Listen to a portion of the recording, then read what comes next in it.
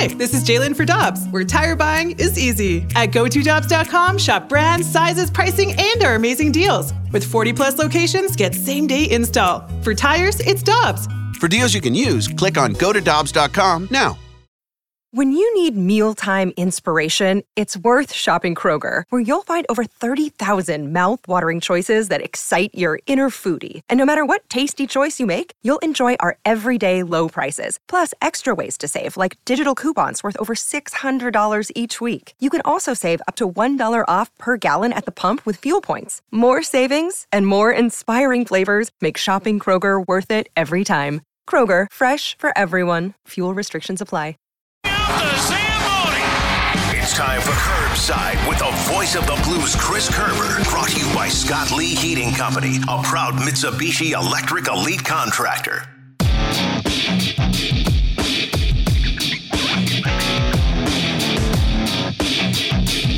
The St. Louis Blues have won 5 in a row, including the last 3 in overtime by 4-3 scores. They did it yesterday against the Kings. Braden Shen scoring the game winner, and the Blues will take on Columbus tomorrow night. 6 o'clock pregame, 7 o'clock faceoff here on 101 ESPN with Chris Kerber at the call. And Kerbs joins us now, as he does every Monday morning on the opening drive. Good morning, sir. How you doing? Randy, I'm doing good. How are you? Good. I didn't see this coming. I got to tell you that. Yeah, you know what? Well, I can't say that I saw it coming either. But at the same time, I can't say that I didn't see it coming. Like, that's just the crazy part about this year for the Blues, is on a night-in, night-out basis, just haven't been sure exactly what we're going to see.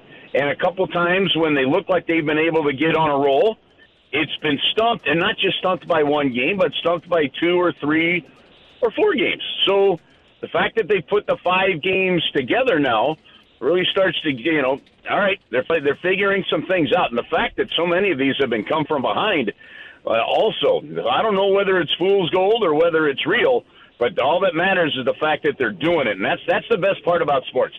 Doesn't matter what we think. Every segment is always about what do you think's going to happen. Well, here's the one thing I know. Nobody can predict the dang future, right?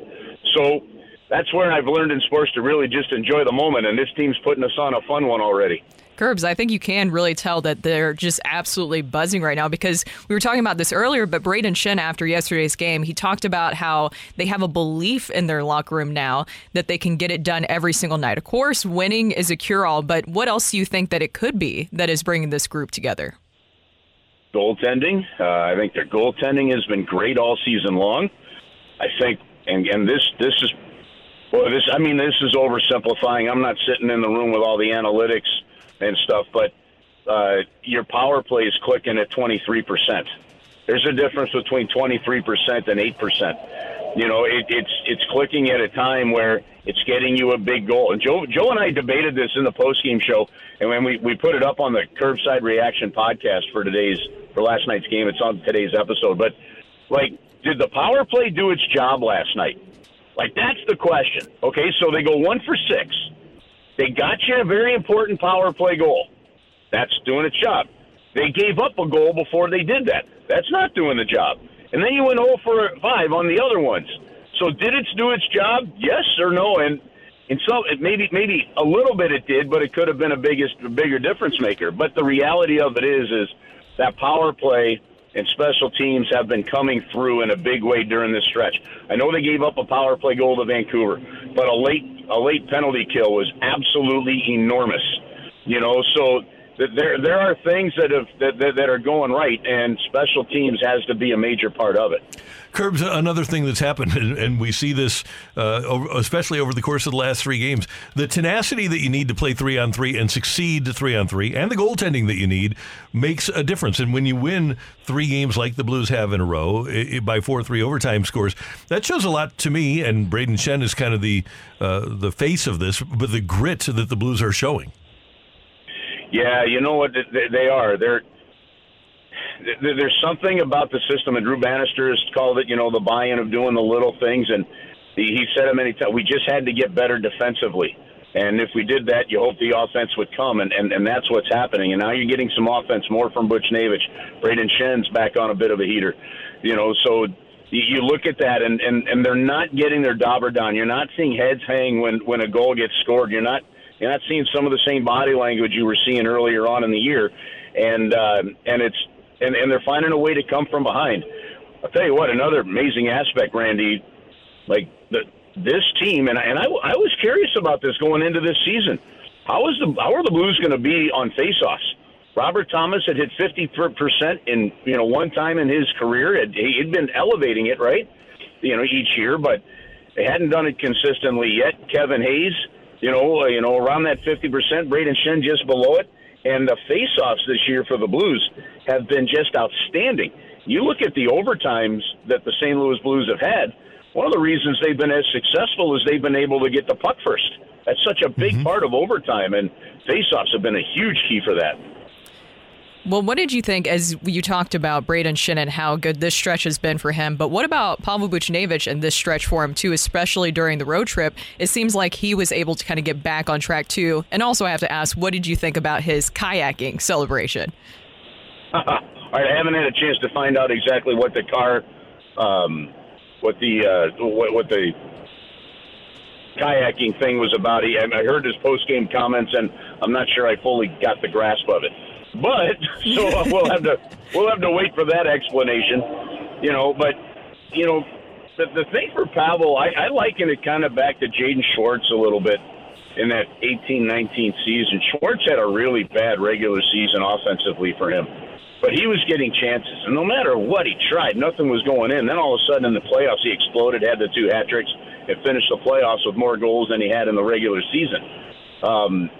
I worry about offensive players if you don't see them getting chances or you don't see them engaged. That's your sign. In this case, or if you just see them constant, and that's not been the case here. He's still effective penalty killing. There's still great chances shorthanded. He's getting opportunities on the power play, and for a while they just weren't going in, and now they started finally going in again. He's a heck of a hockey player, And I thought until the season going into this season, I think he was your best two-way, full-time forward. And I think Robert Thomas has probably taken over that spot this season. But Pavel Buchnevich is right there. And you worry if they don't get the chances, Brooke. He was getting the chances, and now it's finally going through. And a little extra confidence, a little feel-good makes a big difference. Curbs, after tomorrow, the Blues don't play again until February 10th. Obviously, they have the All-Star break and then that full week off, and they play Buffalo on February 10th. What do you think of the long break? In the midst of this hot streak, what do you think of the break? Nothing you can do about it, but is it a bad time to get the break? Yeah, they're feeling it right now, so that'll put a pause in it. It'll give Justin Falk a chance to get healthy. If any other guys are banged up, Torrey Krug, I know, blocked a massive shot the other day in Seattle, we saw Perunovic. Don't know what his situation is. Won't know that till today. He went down, didn't finish the game yesterday. So it'll be important along those lines. But, yeah, we've seen teams come out of these long breaks a bit rusty. So the good news is the league kind of balanced it. So you're not coming out of the break playing another team that's been playing for a week and a half, right? You're playing another team that's coming out of the break. So that's a bit of a positive. But, yeah, you hope that whatever vibe they could take into this is a good one. And to get up to 6 games over 500 and to continue to build there is so critically important. And, just the fact that, you got 34 games to go.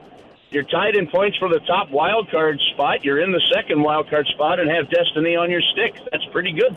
It's fantastic. Now, hockey people during these breaks, they go to Mexico. What part of Mexico are you going to, Curbs? I'm going to. I actually have a pretty good stretch planned here. I'm taking Gabrielle, our middle daughter. She's a junior in high school. We're going to go.